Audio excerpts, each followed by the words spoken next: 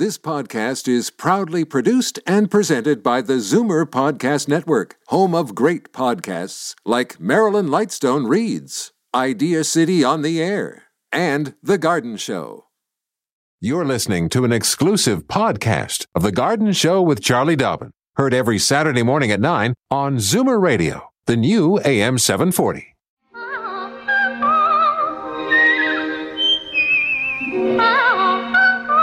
Welcome, friend, to our weekly garden party. We hope you brought along your questions because it's time to dish the dirt. On The Garden Show with Charlie Dobbin, exclusively on Zoomer Radio. Yes, it is The Garden Show with Charlie Dobbin on Zoomer Radio, aided and abetted by yours truly, Dean Holland. Good morning, Charlie. How are you? I'm excellent, Dean. How are you? I am also well. I am well. Now, what's going on in your garden this week? It's a little dreary this morning. So you know what's going to be one of my most important things I'm going to remind everybody is to make sure that as winter approaches, our evergreens are well watered before freeze up.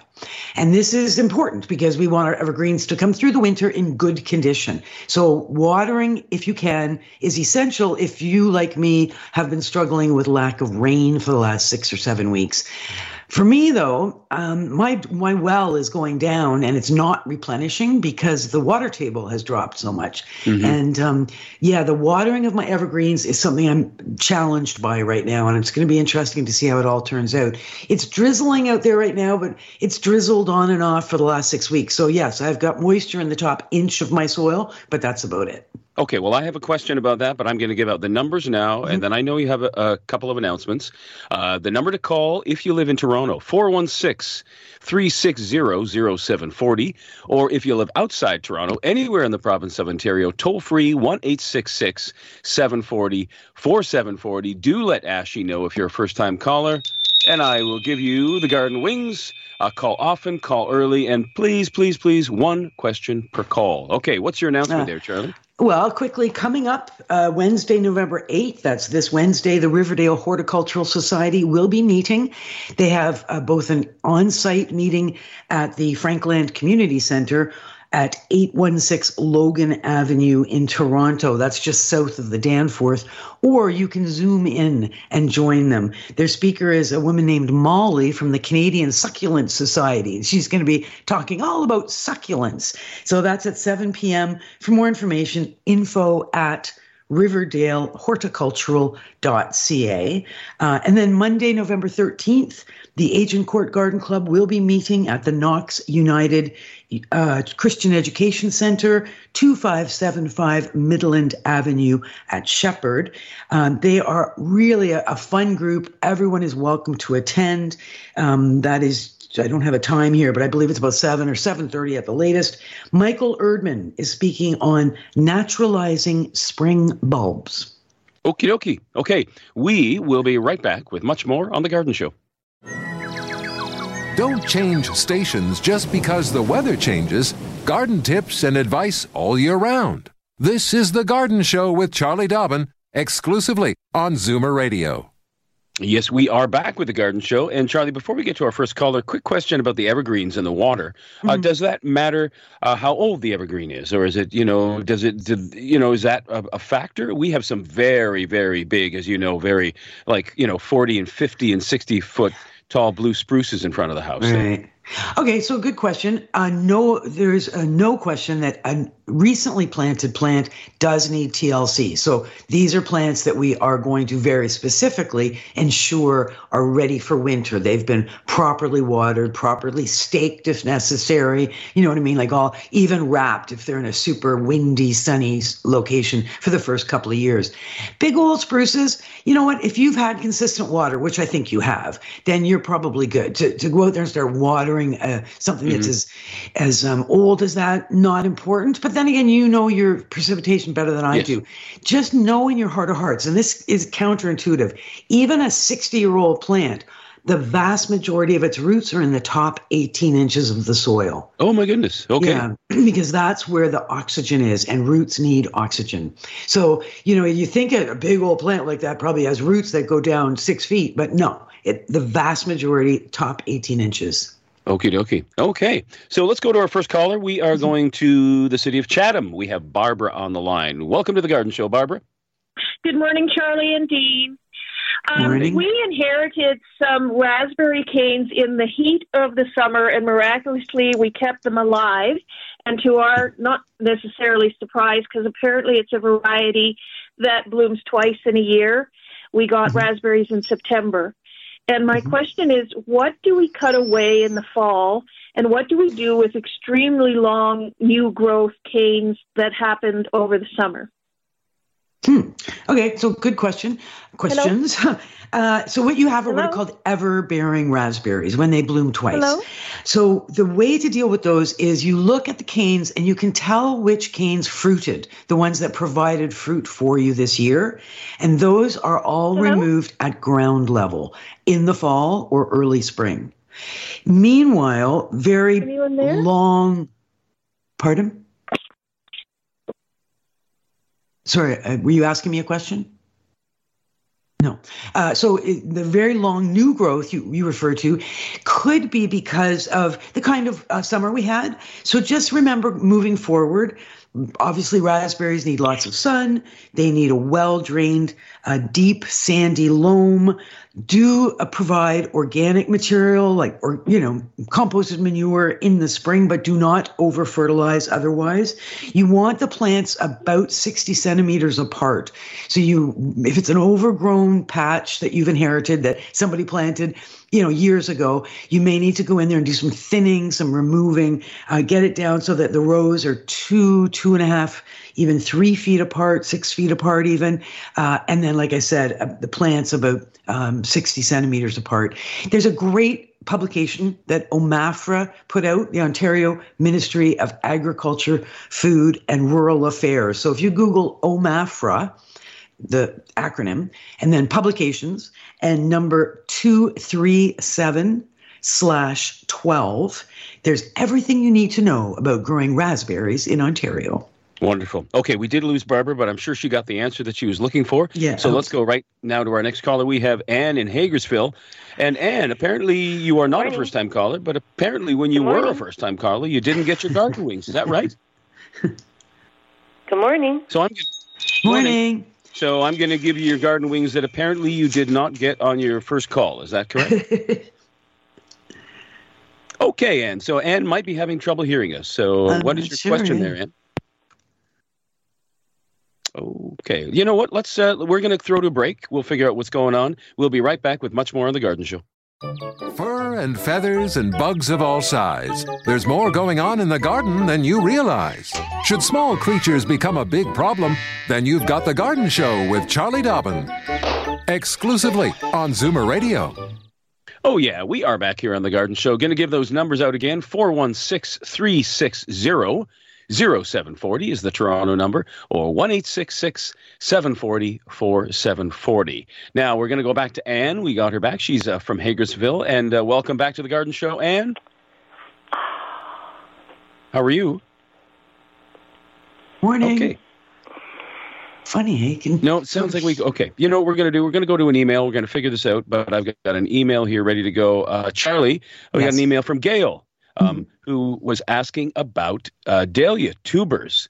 She says her tubers are rather large, and she wants to know if she should be cutting them back or separating them for easier storage, and how that storage would be. Does she need to coat them with anything? Those types of things. So that is the question there.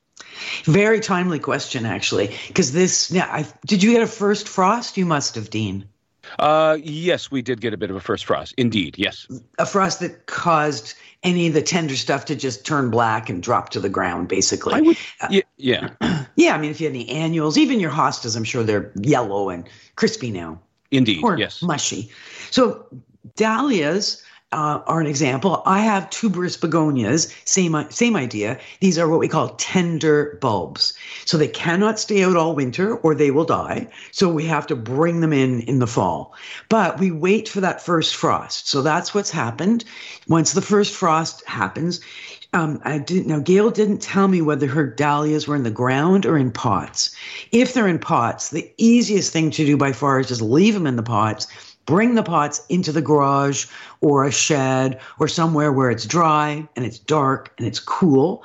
You do not want them to freeze. Those pots need to be kept frost free, but you don't water them.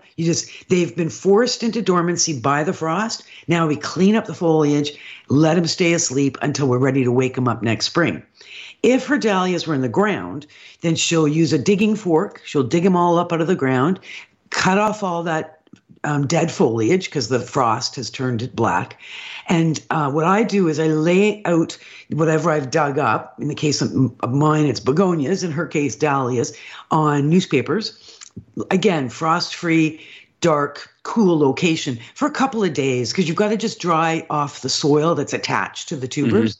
And with your fingers, you clean that all up. No washing, just a nice little brushing with the fingers, cleaning them up as much as you can. And then her dahlias need to be put into a slightly moist, sterile media. Many people will use peat moss.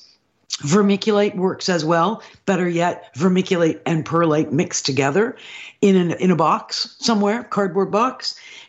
Just a little bit of moisture, not wet, not soggy, but not bone dry. Dahlias need that little bit of moisture. And then again, 40 to 50 degrees Fahrenheit. So what is that?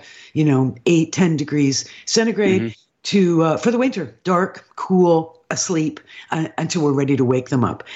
Do check them. If you've got them sealed up in a box, check them every month or so. Make sure they're not too wet, not too dry. You don't want them to shrivel. You don't want them to rot. Okay, and you brought up another question, but not an airtight container, right? We don't want it airtight. No. Cardboard box. Cardboard box. Okay, still has to breathe a bit. Okay. Yep, exactly. Got it.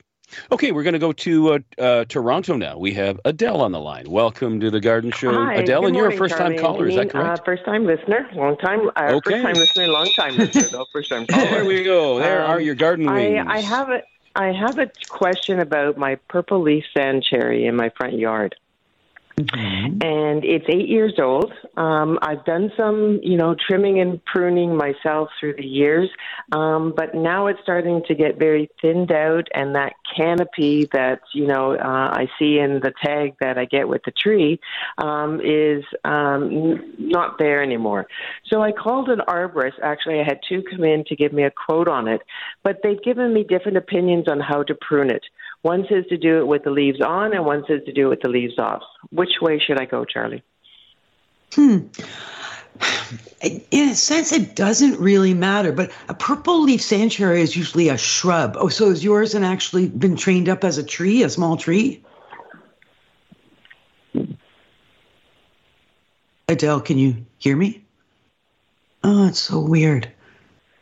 Dean, you can hear me, right? I can hear you, yeah. Yeah, I don't think Adele can hear me. No. Okay, so, all right, so purple leaf sandcherry is a lovely, well-used, ornamental, purple-leaved plant that gets really pretty pale pink or white flowers in the spring. If you prune it when there's no leaves on it, you will be pruning away potential flowers. Is that a problem? Because a purple leaf sandcherry is a prunus or a fruit tree, it's sterile in terms of its fruit, but it is a fruit tree. And traditionally we prune all our fruit trees when they're dormant in the late winter, early spring. So that's what I would probably do. If I was doing some, real pruning for shape, you can see what's going on when there's no leaves, and it's the appropriate time to prune. It's also shortly after that, the appropriate time to use a dormant spray, because purple leaf sandcherries are very susceptible to some of the fungal diseases out there and insects. So they're keeping them healthy with the dormant spray in the spring is usually a great idea. That's great, Charlie. You just kind of faded out on me, but if you wouldn't mind just repeating, I do the antifungal, but on the pruning, leaves on or leaves off? Leaves off. Late winter, do the pruning. Wow. So what's going on there? Why am I fading out? Yeah. Oh, there we are. Okay. So I have another email that you got here, which was quite funny, actually. It's about corn stalks. So somebody, it's Jean called, or Jean emailed you and said she's looking for some help to remove 2 corn stalks which started to grow in her front yard in early summer. Apparently, it has proved to be a big attraction in the neighborhood, but now has outstayed its welcome, more or less. And so, any ideas of getting rid of them? And it's so funny because the picture that she sent here. Yes. You can see these corn stalks that are in the city. You can see them. They're like 4 feet away from cars. Not even. They're about a foot from the sidewalk, and it's a narrow sidewalk. So you're right. It looks quite urban. Yes, it does. I know. It's kind of a cute picture. So and you know what? She's got some corn fruit growing right at the bottom of the plants. You can see a couple of actual corn. So yeah. She doesn't tell us where she's calling or sending this email from, but I'm sure the frost has knocked this plant down, and hopefully she got some corn, and if not, the squirrels got some corn, I'm sure. So fun and silly, and who knows where those seeds came from. Yeah, but is corn, is that difficult to get rid of? You just pull it up. It's got a fairly shallow just pull it up. Right? Yeah, it's an annual plant. It will die either way. It's going to die in the winter, die in the frost, or and they're shallow rooted, exactly. Not like not like our yucca. I have to say, my goodness, we inherited a couple of yuccas when we bought this house, over a decade ago, and when we wanted to get rid of the one, it unbelievably kept coming back with a vengeance. I mean, I felt like I had to dig down about 4 feet to try and get the roots. Very, very persistent. The yuccas. But not so much corn stalks, yeah? No, not so much. No, exactly. Yeah, yucca, deep taproot. Well, it's like daylily, hard to get rid of. Okie dokie. Okay, well, let's try our next caller. Let's go to Catherine. She's calling from Markham. Welcome to the Garden Show, Catherine. Hello. Hello. Morning. Hey there, Catherine. What do you got there for Charlie? Hello. Hello. Go ahead, Catherine. Can you hear me? Yes, we can, Catherine. Go ahead. But she's not hearing you. Hello. No, she's not hearing us. Oh, hold on. Well, it's funny. I've got Paul DeGroot, who is one of our listeners. Yep. He says, he can hear the callers, but we can't hear the callers. Okay. You know what we'll do? We'll let me see here. We're going to throw to a break a little bit early, but let's throw to a quick break. We'll be right back with much more on The Garden Show. Daffodils and daisies, bluebells and begonias, forsythia and foxgloves, marigolds, magnolia, lavender and lupins, dahlias, delphiniums, stalks, phlox, hollyhocks, tulips and sweet williams. You've picked the right place for everything floral. This is The Garden Show with Charlie Dobbin, exclusively on Zoomer Radio. Yeah, welcome back to The Garden Show. And we do apologize. Apparently, we're having a little bit of trouble with the phone lines, but we're going to keep our fingers crossed, and hopefully we can get back on track here. We are going to try Catherine again. We're going to Markham. We've got Catherine on the line. Welcome to The Garden Show, Catherine. Hello. Okay. I know you're having trouble with the phone lines, so I'm just going to shoot the whole question out, and hopefully you get it. It's regarding overwintering geraniums. In the past, I brought them in, dried them, limited success. This year, brought them in pots, going to try to keep them going. I only have one east window, so that's all I can give them. What I want to know is, what do I do about watering, feeding, and clipping them until the spring? Thank you. Excellent question. And well asked, I might add. Overwintering geraniums is something that we all love the idea of doing because they're expensive. And if we love our geraniums, then why not keep them? When you bring them in, which you've done already, I assume, because you've probably had a frost at your place, you've got however many pots, you've only got an east window. Best case scenario, I would get some supplemental lighting for them because more lighting would make them easier to keep them going.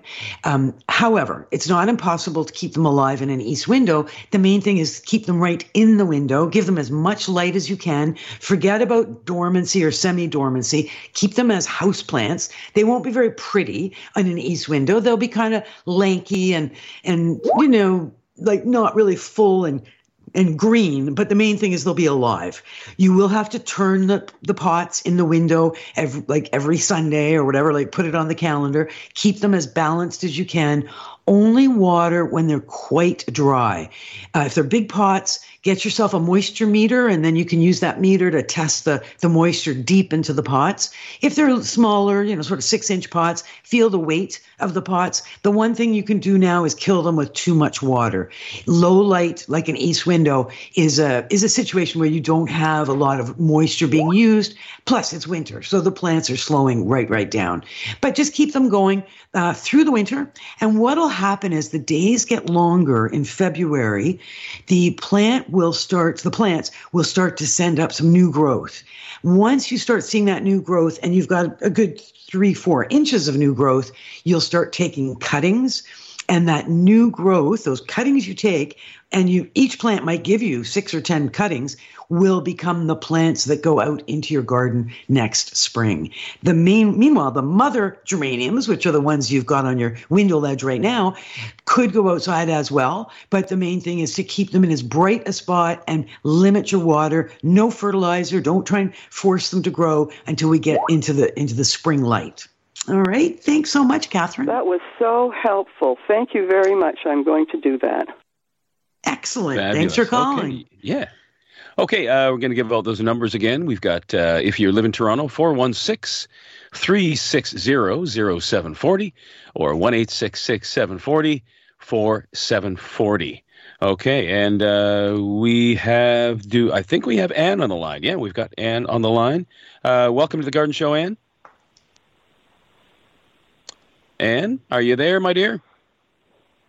I don't think so. Okay, let's talk about our fall gardens there, Charlie. We've talked a little bit about bulbs, right? We've got bulbs going in. I've got to put some garlic in today.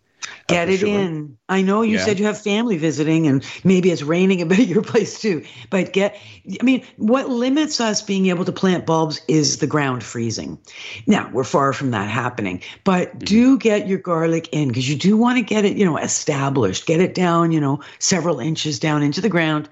Pointy end up is what we had reminded each other. But if it doesn't, bulbs are pretty smart. So if you don't get pointy end up, they will probably grow. Make sure it's well-drained soil, sunny location, and stay on top of them next summer. Remember the little pigtails, and you'll stay on top of removing those. I've got a whole big bag of tulips, beautiful, beautiful orange tulips I've got to get in the ground, called Orange Emperor, and something called grape hyacinth, also known as muscari. I love grape hyacinths. They're just so electric blue in the spring. So I've got a big bag of those too, which I'm going to intermingle with my yellow daffodils, which is going to be absolutely gobsmackingly beautiful next spring. Yeah, and when we bought the house, like I said, over a decade ago, we inherited a whole thousands and thousands of grape hyacinths. They come up every year bordering the driveway, and they just seem to go on like we've never planted any. They just go on for years and years and years.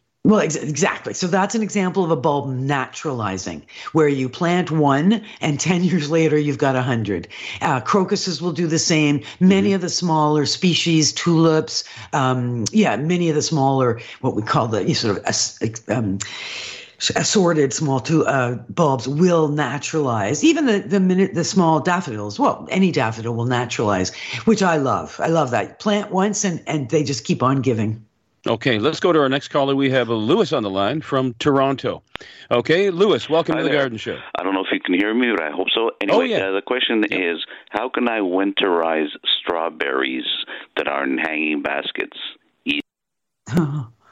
Wow, good question.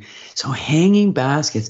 So this is obviously the first year that Lewis planted them, or nice idea actually. You hang them where you can lie in a hammock and then just pick strawberries as they're trailing down out of the hanging baskets. You will need to get those pots. You don't need to necessarily take the plants out of the pots, but you need to get those plants underground. So I would leave them in the pots. You could leave the hangers on if they're just the plastic hangers, unless they look really stupid. And if you've got a spot in your garden where you had tomatoes or whatever vegetables growing that's empty now, dig a hole deep enough that you can sink the pots in just so that the lip of the pot is just at ground level. Put the soil around, make sure the strawberries have been watered. If you've got leaves kicking around or straw kicking around, excess soil, as the strawberries become dormant, not a bad idea if you can sort of kick up some extra material over top of the plants, keeping in mind that you must pull that away next spring. Otherwise, the plants will rot. The thing is, they're not in pots, though. They're in hanging baskets. It's all wire and whatever material on the bottom. Okay. Right. So that kind of a hanging basket. So you're right. You can't bury those. Well, either way, they will not survive above ground in those baskets. So the only way those plants are going to survive is if you get them in the ground. So bottom line is you'll have to pull them out of the hanging baskets, put them into the ground for the winter with the intention of lifting them again in the spring and replanting back into your hanging baskets if that worked out well for you. Okay, thank you. Sounds like work. But anyway, thanks. Okay. Okay, thanks, Louis. No. We never call it work when it's gardening. We call it fun. Fun, like when the squirrels find the bulbs that you've planted. That's fun too. I know my wife used some of the ammunition that you have suggested over the years, and that is when we talk about squirrels, and that is to try and make the area look like nothing has happened there. So she took up the leaves and put them all back down again. For the most part, it has worked, although they're still very inquisitive, and I think they got a couple of her bulbs. Okay, so here's another thing I learned. Hen manure over top where you've planted the tulips. For whatever reason, squirrels don't like the smell of hen manure. Plus, it's obviously a good source of fertilizer for the bulbs. Yeah. And yes, make it look like you haven't done anything. So yeah, leaves, sticks, whatever on top, and distraction. So while you're planting bulbs, distraction. So I'm out in the yard in a rabbit outfit, distracting. Exactly. You be a puppy dog and you chase the squirrels around. Well, Gail quickly gets them in the ground. Or you know what also works is good old corn. The old as a dried corn or peanuts. Give them a little feeding station somewhere far away from what you're doing, and get them distracted over there so they won't see that you're planting. Okie dokie. Okay, no, it sounds like a great idea. Okay, let's go to our next caller. We've got Susan in Burlington. Welcome to the Garden Show, Susan. Good morning. I have a bad admission that I never planted my summer bulbs. I discovered a bag, and I'm wondering if there's anything I can do to save them for next year now. Like, could I plant them and put them in a dark, cold cellar, or is there anything, or am I just... Sounds like a gift to the squirrels to me. Susan, tell me more. What kind of bulbs are they and what condition are they in? They seem pretty good still, although some of them have started to sprout even. Tigridia, crocosmia, and I should have got them in front of me. There are two others. One's a little blue one, and an anemone, I think. Huh. Okay, so that's a challenge. You're in Burlington, though, so it's pretty mild where you live. Crocosmia, which is a lovely plant, will survive the winter. So you know what I would do? Don't even try and put them to sleep again. Like you can only keep these things dormant so long. I'd plant them outside. Personally, I would just off, top of my head, get them out, well-drained soil, sunny location, plant them down. What the winter coming is going to force them to not grow, even though they want to grow. The temperature will keep them cool enough, and then cross your fingers that come spring they'll wake up and grow and not realize they missed a whole year there of potential growth. Hard to say. It's hard to keep plants. Are they firm? Like, do they feel good and do they look healthy and alive? Yeah, they did. Yeah, they do. Well, like I said, that would be my impulse, would be to get them into the ground now, even if you put them into some pots and then just bury the pots in the garden for the winter, then you'll know exactly where they are and you'll be able to really, check on what's going on with them in the spring, because you'll pull them up in the spring, wash off the pots and hopefully enjoy some beautiful flowers. Great, thanks. Okay. Yeah, good luck with that, Susan. Okay, thanks. We are going to take our next break in just a moment, but I'll give those numbers out again, 416-360-0740 or 1-866-740-4740. Charlie and I will be right back with much more on The Garden Show. Fur and feathers and bugs of all size. There's more going on in the garden than you realize. Should small creatures become a big problem, then you've got The Garden Show with Charlie Dobbin. Exclusively on Zoomer Radio. Okay, I think we're back here on The Garden Show. Yeah, Charlie and I are back on this first weekend of November.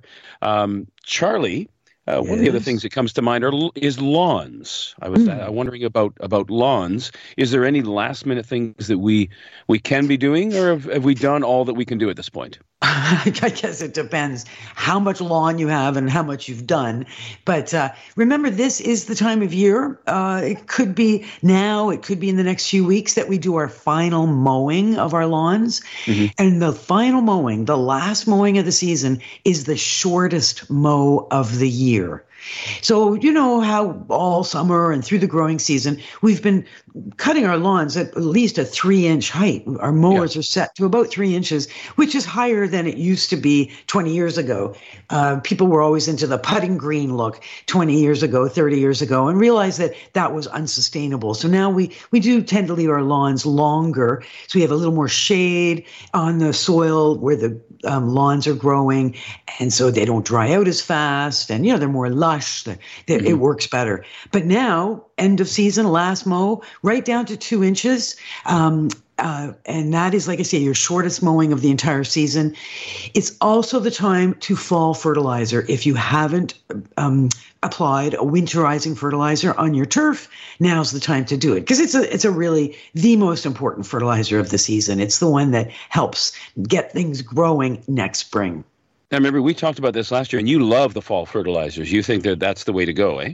It's the only one I ever put on. You know what? I assume that the lawn will wake up beautiful and vigorous and healthy and ready to go in the spring when the snow melts. And then I keep an eye all summer. I do not like fertilizing in the spring and summer, because then you end up just having to mow every day. Like, who wants to do that, right? You don't want to push a bunch of growth. Now, you want your lawn to be healthy and green. So top dressing, that's adding that nice layer of soil, overseeding as necessary, keep it thick, keep it healthy, but don't rely on fertilizer as your way to keep your lawn healthy, other than that winterizer fertilizer, which is perfectly balanced for a real good spring and, survival of the winter, and then a good spring awakening. Sweet. Okay, let's go to our next caller. We have Helen on the line. Helen is calling from Barrie. Welcome to the Garden Show, Helen. And I'm a first-time caller. Oh, okay. Well, there you go. There are your garden wings, my dear. Okay, and what have you got for Charlie? Anyway, I have another wintering question. I've had a lavender in a medium-sized pot since May. I just brought it in last night. My question is, do I cut it down, or do I just leave it like that for the winter? Okay, good question, Helen. This does come down to some point to what kind of lavender. I'm assuming you have a perennial lavender one, and Dean knows this. He's got some beautiful lavender growing at his place, for which he bakes scones and cookies with on a daily basis. So if it is a perennial lavender in a pot since spring, I would be keeping it outside. I would bury the pot. If you like it in the pot, just bury the pot for the winter in a well-drained, sunny location. Do not bring it in. It will not survive the winter inside unless it's an annual lavender, which is a possibility. Mm-hmm. Right. I think it is a perennial, and it's pretty big now. So. Perfect. So you've done a good job looking after it. Keep just do what bury it for the winter, bring it up in the spring, and do what you did this year when you're looking after it next year. Lots of sun. Do give it a shearing. Yeah, you could even do it now. This is the time of year in the fall with our lavender. We look at the new growth, so you know what grew this year. You can tell where it's soft and new and tender, and we remove about a third of the new growth now before winter. Right. That's great. Yep. That's my question. Thank you very much. Okay. Yeah. Thanks, Helen. Thanks for calling. Hey, and if you need it, I got a great recipe for lavender lemon scones. There you go. Okay. Charlie, one of our callers that had some trouble on the line sent you her question by email. This is Anne from Hagersville, who we just could not seem to get going. She says, let me see. She belongs to a seniors club in Port Dover, and those in charge want to place some plants in our room, but feel real ones are not possible due to irregular watering, temperatures, and facing due east. I feel we can have real plants if we have real plants that will tolerate varying conditions. Could you suggest some plants that might work given those factors? Right. So it sounds like they want to spruce up the seniors club and make it prettier, make it, more, vegetative. And, I agree with you, Anne. There are plants that should do fine. Now, you mentioned temperature, so I don't know how cool it will be getting in the seniors club. I get that there's irregular watering because there's not somebody there every day. Due east is not a problem. There's many plants that will survive facing due east. What jumps into my brain right now is African violets. They're wonderful in an eastern window. You only water from below. Now, they will need to be in the window. You don't want them touching the glass, but they will need that bright, indirect, bright location. But there's lots and lots of foliage plants too. Pothos, so Pathos. It's a trailing green foliage, variegated usually green plant, very popular with the young people. They love this trailing plant, and I know so many of them that they're successful with it because it'll grow in a basement apartment. It'll grow virtually with no light, so it'd be happy in an eastern window. Does not need to be kept constantly moist. It just water it when it's dry. And you can train the trailing vines to go up the walls and across and around and really spruce. Or you can, cut it back, make it a more dense plant. Spider plants do very well in fairly low light. And again, clean the air, add oxygen, brighten up the situation. Many of the orchids that we're buying in our grocery stores are very happy in an eastern window. Need a little bit of consistent care when it comes to watering. And again, temperature could be a limiting factor. They'd like a regular room temperature. But the spider plant, pothos, there's other, Sansevieria. These are plants that do very well in low light and actually thrive on neglect to some extent. So I hope that helps, Anne, and you can spruce up that senior center. Sounds good to me. Something you mentioned prior to the start of the show today, Charlie, that intrigued me, and I'm not sure it's something certainly I've never done, taking photographs of your garden prior to the winter. And what's the benefit there? Well, because we forget. It doesn't matter how old we are. We forget. One year runs into another and we go, what was the year where it never rained in July? And we won't remember. We just know what happened at some point in the last 20 years. So I really like to take photos, and it's so easy to do now. Our phones make life so simple. Mm-hmm. Simple photos of your garden. They're dated. They're there for you to reference whenever you want, and they remind you. They remind you of what worked, and they remind you of what didn't work. And, you can make notes too. Nothing like a good garden journal to really keep track of what really worked. But while the stuff is still in your brain, it's still fresh, right? For example, I planted for the third year in a row red geraniums at my front door. Yep. Very hot, very sunny, very neutral colored house. Red geraniums look great. But I don't really like the red geraniums when you take into account the rest of the garden. So next year, I've written myself a note. Geraniums are a great idea, but go with white next year. Try white geraniums and see what you think. They're so tolerant of my conditions. They're easy, but the red is just a bit not really working for me. Gotcha. Okay, let's see if we can squeeze in this last caller. We have David from Scarborough. Welcome to the Garden Show, David. Hello. I have a Chicago fig that has a dozen figs on it right now. Every winter, it dies back all the way to the ground, and then it grows up again. This year, it's 6 feet high, and I'd like to know what I can do so I can actually get some edible figs. Wow. Okay, so this is a really good question. Okay, I'm quickly looking out. Ooh, all right. foodgardenlife.com. Write that down. foodgardenlife, that's one word, .com. That is a podcast that's put together by a good friend of mine, and he wrote a book called The Fig Pig, and he can tell you everything about figs. He lives in North York, and it all started 30 years ago with, figs and taking over the basement. They had a bathroom in their basement, and the bathroom became unusable because he filled it all up with figs, and his wife never left him for some reason. She still loves him enough to still be with him, and he knows figs. So these are potted figs that he goes in and out, but for all I know now, he's come up with some ideas and ways to keep them outside in his North York suburban lot. It's a good big lot that he's got, and he's quite the gardener. So The Fig Pig, foodgardenlife.com. Good luck, David. Thank you. Okay, thanks for the call there.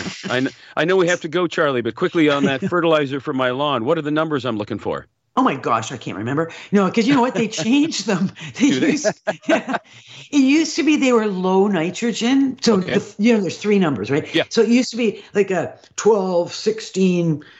Oh, no, it's like a 12, 8, 16. It used to be, but now they've changed it. They've got the nitrogen much higher. The middle number is much lower. The third number is always the highest, the potassium. So, thank you. Yeah, I know. You like to think that gardening is static and nothing changes, but nope, there's always new research. Things are always changing. Love it.